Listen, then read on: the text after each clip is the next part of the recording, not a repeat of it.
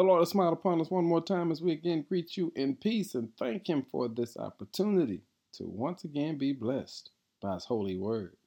Our word for the day is food for our souls.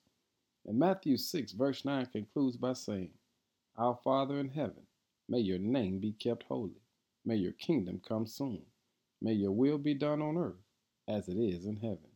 Give us today the food we need and forgive us our sins as we forgive those who sin against us.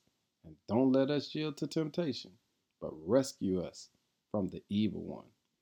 Jesus allowed the disciples to understand the only way to nourish your soul is to walk close with the Lord, to seek His face, to seek His presence, and to seek His comfort. Because the reality of life is, if you don't, you'll worry about unnecessary things. You see, so many of us are focused on what tomorrow is going to bring because you're trying to figure out how you can control the situation, how you can get through this, how you can handle this. And in reality, you can't. It's all up to God. He's the one in control. He makes the flowers bloom. He makes the grass grow. He allows the trees to blossom and even makes the sun shine. That means He's the one in control. So how do you feed your soul? Here's your food.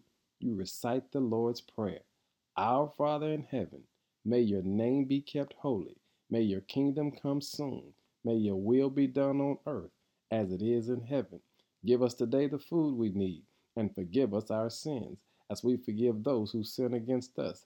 And don't let us yield to temptation, but rescue us from the evil one.